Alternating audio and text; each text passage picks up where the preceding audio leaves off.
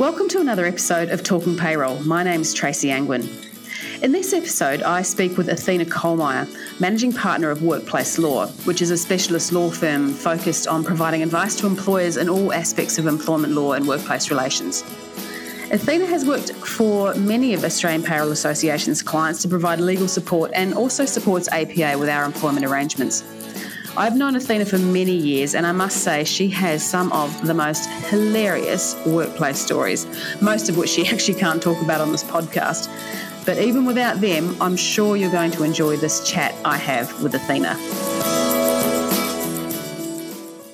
Athena, welcome to the Talking Payroll podcast. Thanks so much for having me, Tracy. I'm very excited to be here.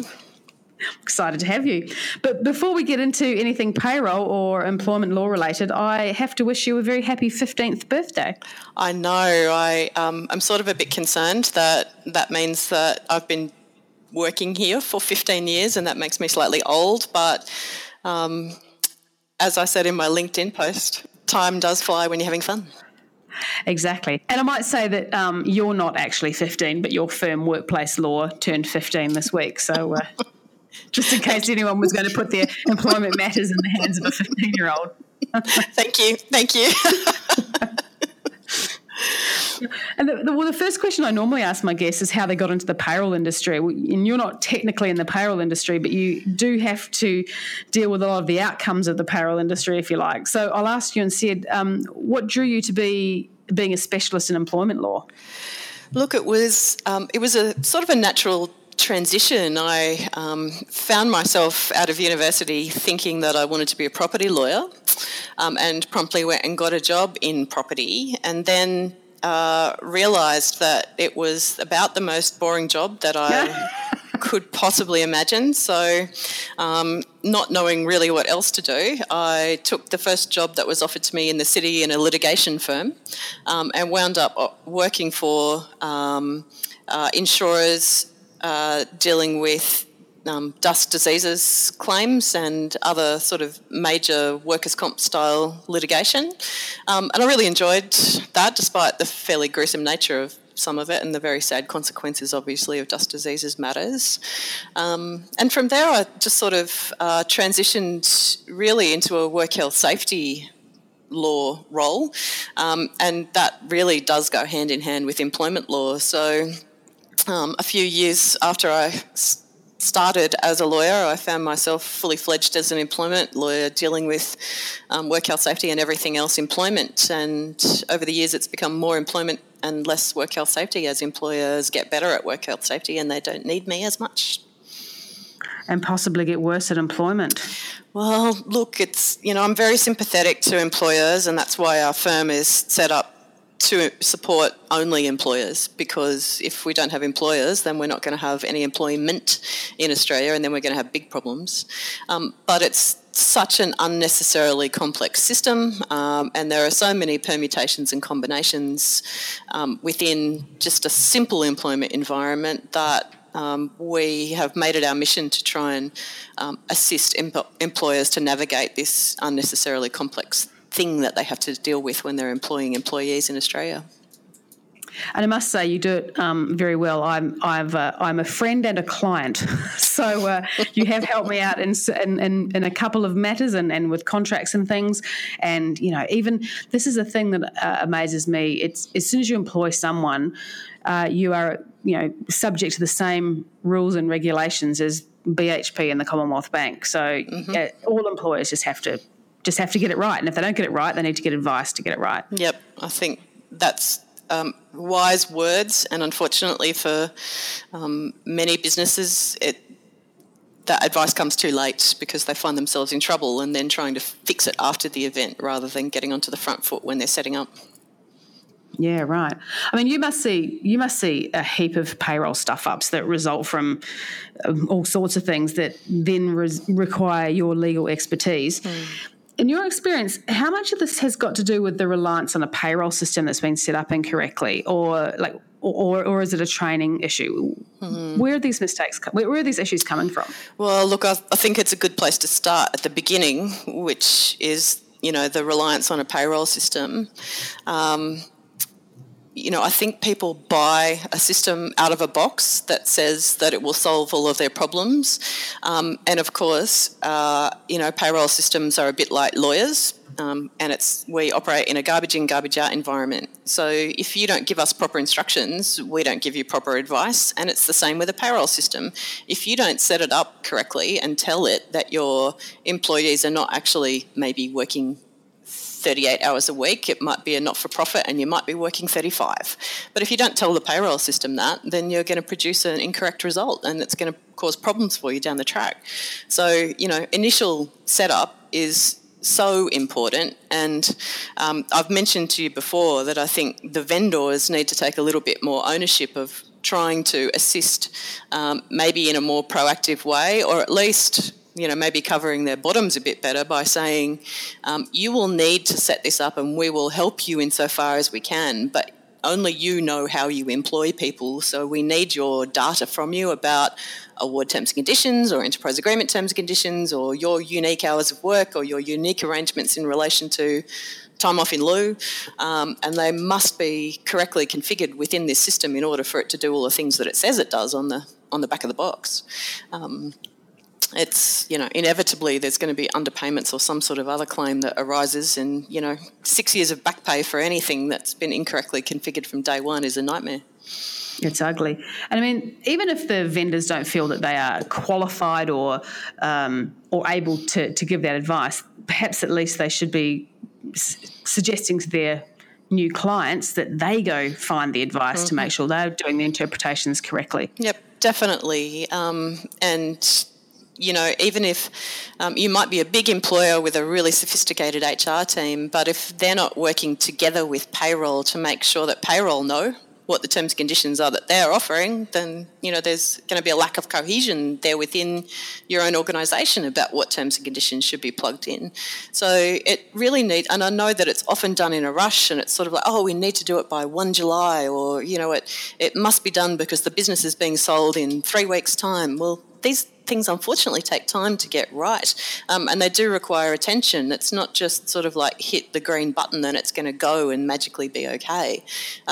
It requires time and consideration and dedication from the whole of the workplace, and vendors. I know that they're often under pressure too to deliver something that works by the D date, but if they're not doing what they should be doing to support the employer to set it up correctly, I would suspect that they might have cranky people at some point saying, hey, you told us on the box that we could rely on your product, and we actually can't because it's not calculating something correctly, or it's, you didn't tell us at the start that we should go get our own legal advice about how to make sure that long service leave accrues in the right way for South Australia.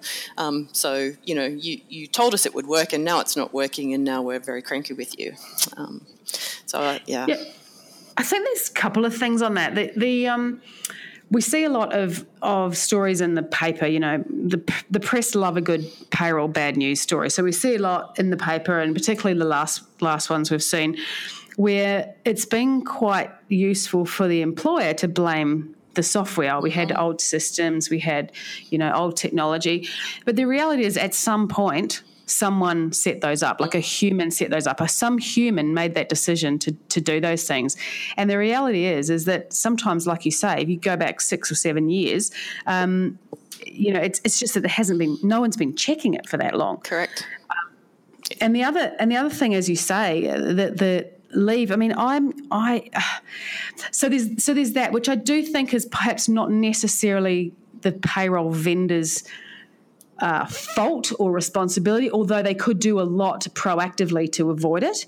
But one thing that does concern me from a vendor point of view is things like you mentioned, long service leave, because I'm yet to find, and I know that if payroll vendors are listening to this, they will be screaming down the down the podcast at me, but I'm yet to find a payroll system that correctly accrues, manages, and pays long service leave.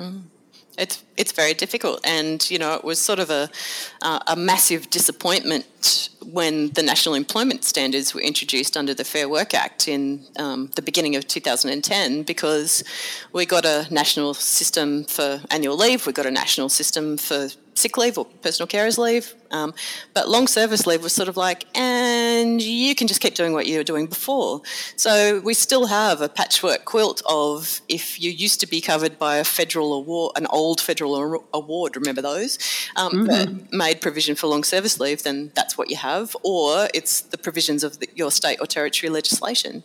So, and we all know the New South Wales Long Service Leave Act, for example, written in 1955, sounds like it's written in 1955, is a horribly confusing piece of legislation that I really detest reading every time I have to do it, because...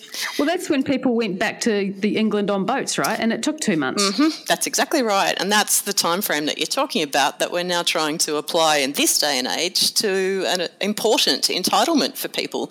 And it's important to get it right. But, I have a degree of sympathy for the payroll vendors who are trying to write a fancy algorithm to encompass 1955 legislation. It's like totally square peg in a round hole. But nevertheless, if you say your system will do it, then it probably should. Well, look what's happened to, in the last 60 years, what's happened to workforce flexibility, things like that. Times have changed. And then you get Victoria that just adds a new long service leave thing just randomly. And what is that about? Oh, the 2018 legislation. Well, it clarifies a lot of things. And, I'll say this for the Victorian government. Cheers to you for actually modernising your long service leave legislation and making it answer questions that come up constantly. So New South Wales could take a bit of a leaf out of the New South Wales government's book there and pay some attention to those sort of things that are important for employers in your state. But really, will periods of parental leave accounting towards the... Yeah. That's the bit I think, Victorian employers must be pretty cranky about that. I would think that they are cranky and will be cranky for some time. And, the other thing that the Victorian legislation did in the past and still continues to do is deal pretty tightly with transfers of business. So it removes any sort of flexibility around, we don't really want to take these employees with this long service leave. Well, now you do. It's... but I'll say this for it, at least it's clear as to... Well, there is that. as to what's in and what's out. Yeah, you might not like it, but at least there's no grey areas, right? Correct. How funny. I'm interested to hear what you think about this as well, talking about grey areas. One of my biggest frustrations when I'm working with employers is the fact they haven't had payroll at the table when they've been negotiating EBAs. Yeah. Typically these things are, they're thrashed out over months or even years, and at the end of some sort of exhausting process of negotiation, everyone involved does high fives with each other and pops a champagne to celebrate, and then someone walks past the pay office and drops an inch thick document on payroll's desk and says, can you just make this happen? So, I see payroll teams having to try and implement really difficult conditions that have been negotiated in a payroll environment that they might even have to be managed outside of a system because they weren't, the payroll wasn't actually involved when those calculations were negotiated. It can affect all sorts of manual spreadsheets and things. What do you think about having payroll involved with EBA negotiations? Look, I think they're an essential part of the bargaining team, because if HR or the local management team are off on a tangent negotiating something that simply will not work within the payroll system, or which is impossible to account for in the time and attendance system, then you're promising something to the staff or the union that's just not going to work. And how do you think that's going to turn out in the long run? That's not going to look good, and nobody is going to be happy. So I think, even if payroll, and I can understand why they would not want to sit at the bargaining table, they should nevertheless be deeply involved in the planning, because every enterprise agreement should have a plan as to what you're going to offer and where it's going to go and how much it's going to cost you. And that's the other thing that I often find, that employers have agreed to certain sets of terms and conditions, and then when it's put through the payroll system and they work out exactly how much it's costing, they all hit the floor because they haven't realised that what they've committed to is actually going to cost them a bomb by the time the implementation comes through. So something like, you can have your birthday off every second year. And I'm using a silly example, if you put it through the payroll system and work out that it's going to cost you $100,000 for all of your staff in New South Wales, then maybe that's something that you wouldn't have agreed to at the time. That's right. So costings and practical realities of how things are going to work are very important to make sure that payroll is across it, can do it, can deliver it on time, because sometimes that 3-inch Think Enterprise agreement is required to be implemented within 14 days. Yeah, that's right. Exactly. That's the crazy bit. It is mad. I mean, on the client side, many employers get themselves into trouble from a payroll perspective by making all sorts of assumptions that things are correct when they're not. I guess a little bit like the setup of the payroll system. And from my experience, it results in just underestimating. Well, it comes from just underestimating the knowledge that the staff need to run a compliant and efficient payroll function. Yeah. Why is it do you think employers underestimate the complexity of payroll? Look, I think that there's a lot of employers out there who still see payroll, and indeed to a degree human resources, although they've been sort of knocking at the door for a lot longer than the payroll community has in terms of getting a seat at the table and getting a voice, in relation to big decision making within organisations. And it's something that I know you're doing really well, Tracy, with APA, and actually having the first ever qualification for payroll. Like, who would have thought that, there was not one. It still boggles my mind that, it took somebody like you to have to come along and make one. But I think that probably that lack of, quote unquote, a professional qualification has meant that payroll get treated like they're just doing data entry. And it's far, I don't need to tell you or the listeners, it's far more than that. And it's so important to get it right. And it's so important to get the right people with the right training and the right understanding, operating that system so it will deliver a compliant, correct, cost-effective outcome for the employer. You can't just stick anybody in there and say, okay, here's MYOB, off you go. It's not going to work that way. And that's the thing. We do quite a lot of payroll audits, payroll compliance audits, and a lot of people think that because they've had an auditor come in, they've kind of had a Big Four auditor come in and audit their payroll, everything should be right. But we never find, or rarely would we find, that there's a tax calculation issue. It's always seems to be the big problems that we see are problems that happen before the data even gets to the payroll. So it's really in those award interpretation. It's has the modern award caught up for some reason with the EBA, and now they're not they're not actually delivering to the minimum standards that they should be. Yep. So do you see many clients proactively checking this, or do they sort of just assume that once they've got it set up, it'll be okay? Look, I think set and forget is a massive problem. It is.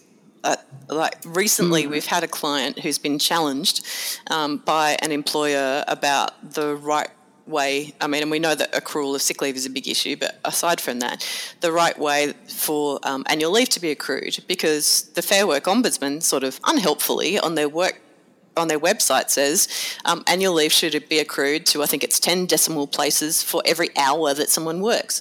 Well, I don't know how many payroll systems do it that way, but, the entitlement under the Act is 4 weeks accruing progressively throughout the year. So whenever you like, really, hourly, daily, monthly, whatever suits you. And as long as it adds up to 4 weeks at the end of 12 months, well, that's compliant, right? Well, the FWO has gone a little bit overboard, I would respectfully suggest, by saying it must accrue to 10 decimal places every hour. But our client had I think it was 2.92. So they had a 2 decimal places accrual system in place, which when you play it out actually works out to be 3.9 weeks, not 4. So that's an underpayment. And that's just because they've never, since they set it up in the first place, and they took that number from the old payroll system when they transitioned to a new payroll system, and they didn't even think about it. Oh, yeah, no, that's fine. Well, it's not actually fine. It's not sufficient to accrue to 4 weeks, and 4 weeks is the minimum. So setting it and forgetting it and thinking that it's all going to be right and don't worry about it is a terrible idea. And, I don't think it has to be every year, but it should be with regularity. Any organisation should be having a look at their employment contracts and making sure that they're still fit for purpose, and making sure that my payroll system, whether that's by an audit by an external organisation who knows what they're doing, like you guys, not just a Big Four audit that gets done every year and becomes, in my experience anyway, a little bit of a tick and flick exercise, but somebody who knows what they're looking for can sit down with your enterprise agreement and go, oh, did you know that 2 years ago you agreed that overtime was going to accrue at 1.5 times for the first 2 hours and then double time thereafter, whereas in the past it was 3. So, if you haven't updated your system to reflect that overtime is now double time after 3 hours, then you've got years of underpayment there just because you've not updated your system. I know, it's funny, isn't it, about even for me, my experience. I mean, you wrote our original employment contract and I just kept employing people with it and I thought that was fine. And then I can't remember what it was, but I got you to check one. So I perhaps employed someone on a slightly different arrangement. And I said, can you just have a look over this? And you were like, well, this contract doesn't work for that person. And I was horrified to think, well, of course it does. It's an employment contract. But, it's the devil's in the detail, right? And, yep. That saved me from potentially a lot of bother down the track. So we've just got to be always revisiting in a sort of a continuous improvement mindset of these things. I think that's right. Well, if you were operating machinery, you wouldn't let it go without a service for 5 years. That's right, exactly. It's interesting because another part of what I've seen you do, I mean, I laugh because I used to say to you, hey, we should go and have dinner on a Friday night or something, and you used to say to me, no, Tracy, if there's someone's going to do something stupid in the workplace, it's always going to be 4:00 on a Friday afternoon. Mm-hmm. And it ultimately always comes down to, culture, the culture of that workplace. Someone does something stupid. And I think culture is really, a huge part of both wider business, but also in the payroll department. And, often payroll can report to finance. Sometimes we report to HR, but there's always this sort of triangular relationship. And that can work out really well, but sometimes there are challenges or even friction between those parties. Have you seen different cultures in different payroll environments that are either good or bad? And what do you think the most important thing is when fostering a healthy payroll culture? Look, I think a healthy payroll culture, let me say it this way. Payroll is always in a difficult position in any organisation because it is part of the thin blue compliance line. And the organisation may not think that it is. It may think it's just an administrative function. But payroll is part of the guardian at the gate to make sure that compliance is being properly executed by the company. And now in this day and age of, accessorial liability and people who are involved in contraventions like paying people wrong, are all, individually exposed. I know that payroll people take this stuff very, very seriously, and it often results in potentially butting heads with someone who they report to who may not think it's as serious as payroll is making it out to be. It is, in fact, that serious, and it, becomes a challenge for payroll people who are often, buried in the numbers and are very, very good with systems and operations and compliance to actually be able to articulate in a way that will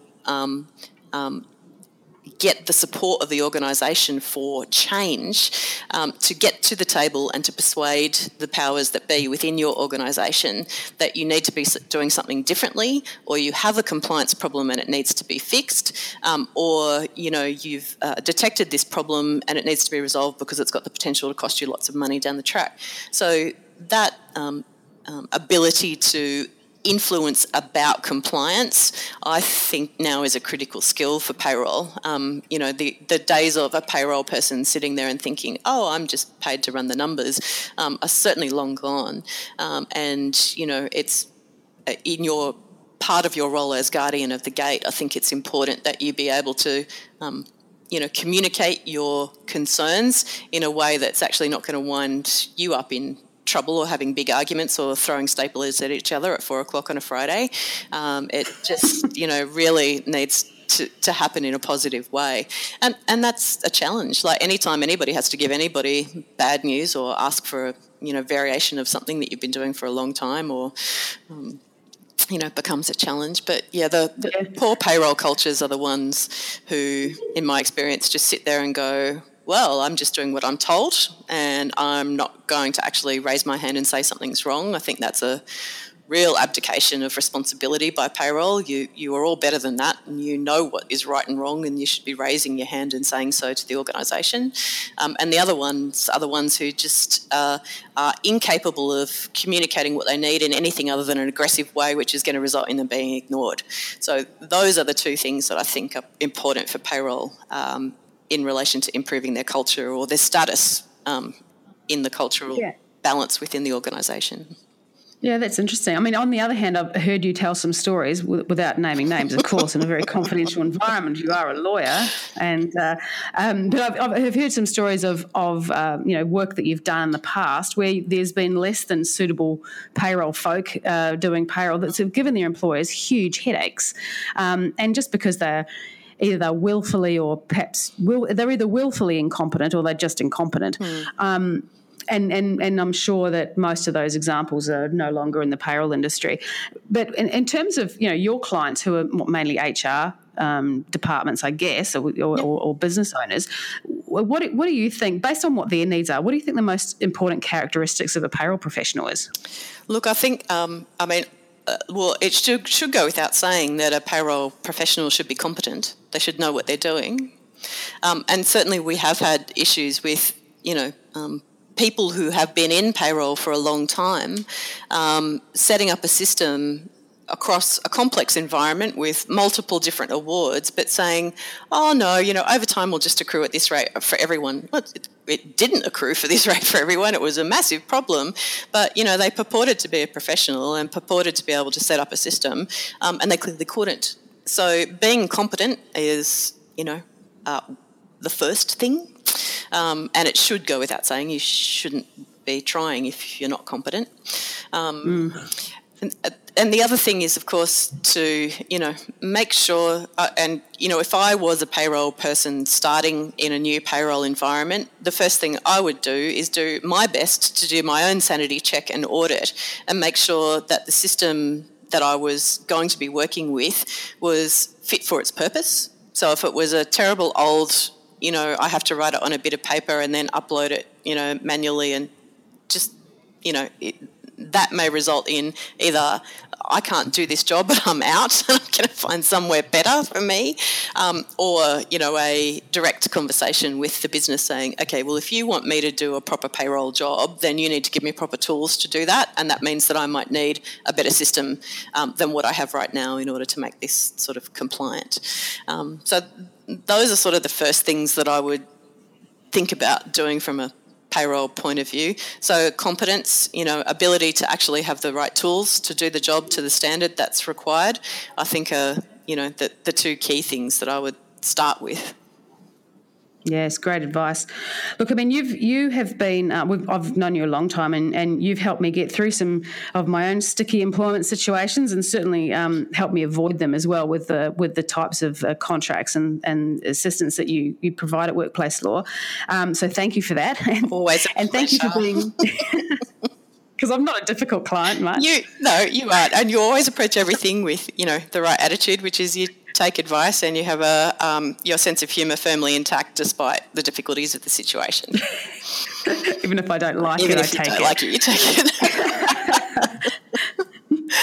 But it's been. I mean, I certainly couldn't recommend you and your team highly enough. Thank you. Highly enough. So, thanks for being on the podcast. But how, if people want to get in touch with you, what's the best way for them to do that? Look, our offices are based here in Sydney. Our website is www.workplacelaw.com.au. And otherwise, you can always reach us by email at sydney@workplacelaw.com.au. Easy. Well, thanks again for being on the podcast, and I look forward to it's almost 4:00 on a Friday, so you're probably going to have a late night, but I look forward to seeing you soon. Thanks, Tracy. Appreciate it. Hi, this is Tracy. I hope you enjoyed that last episode of Talking Payroll. If you've got any comments or questions, please email them to us at podcast@ostpayroll.com.au. And look, if there's anyone that you'd love to hear on this podcast, or someone that you think that I just have to interview, and maybe that's even you, please let us know by emailing podcast@austpayroll.com.au. That's podcast@austpayroll.com.au. I'm really looking forward to having you listen again next time I'm talking payroll.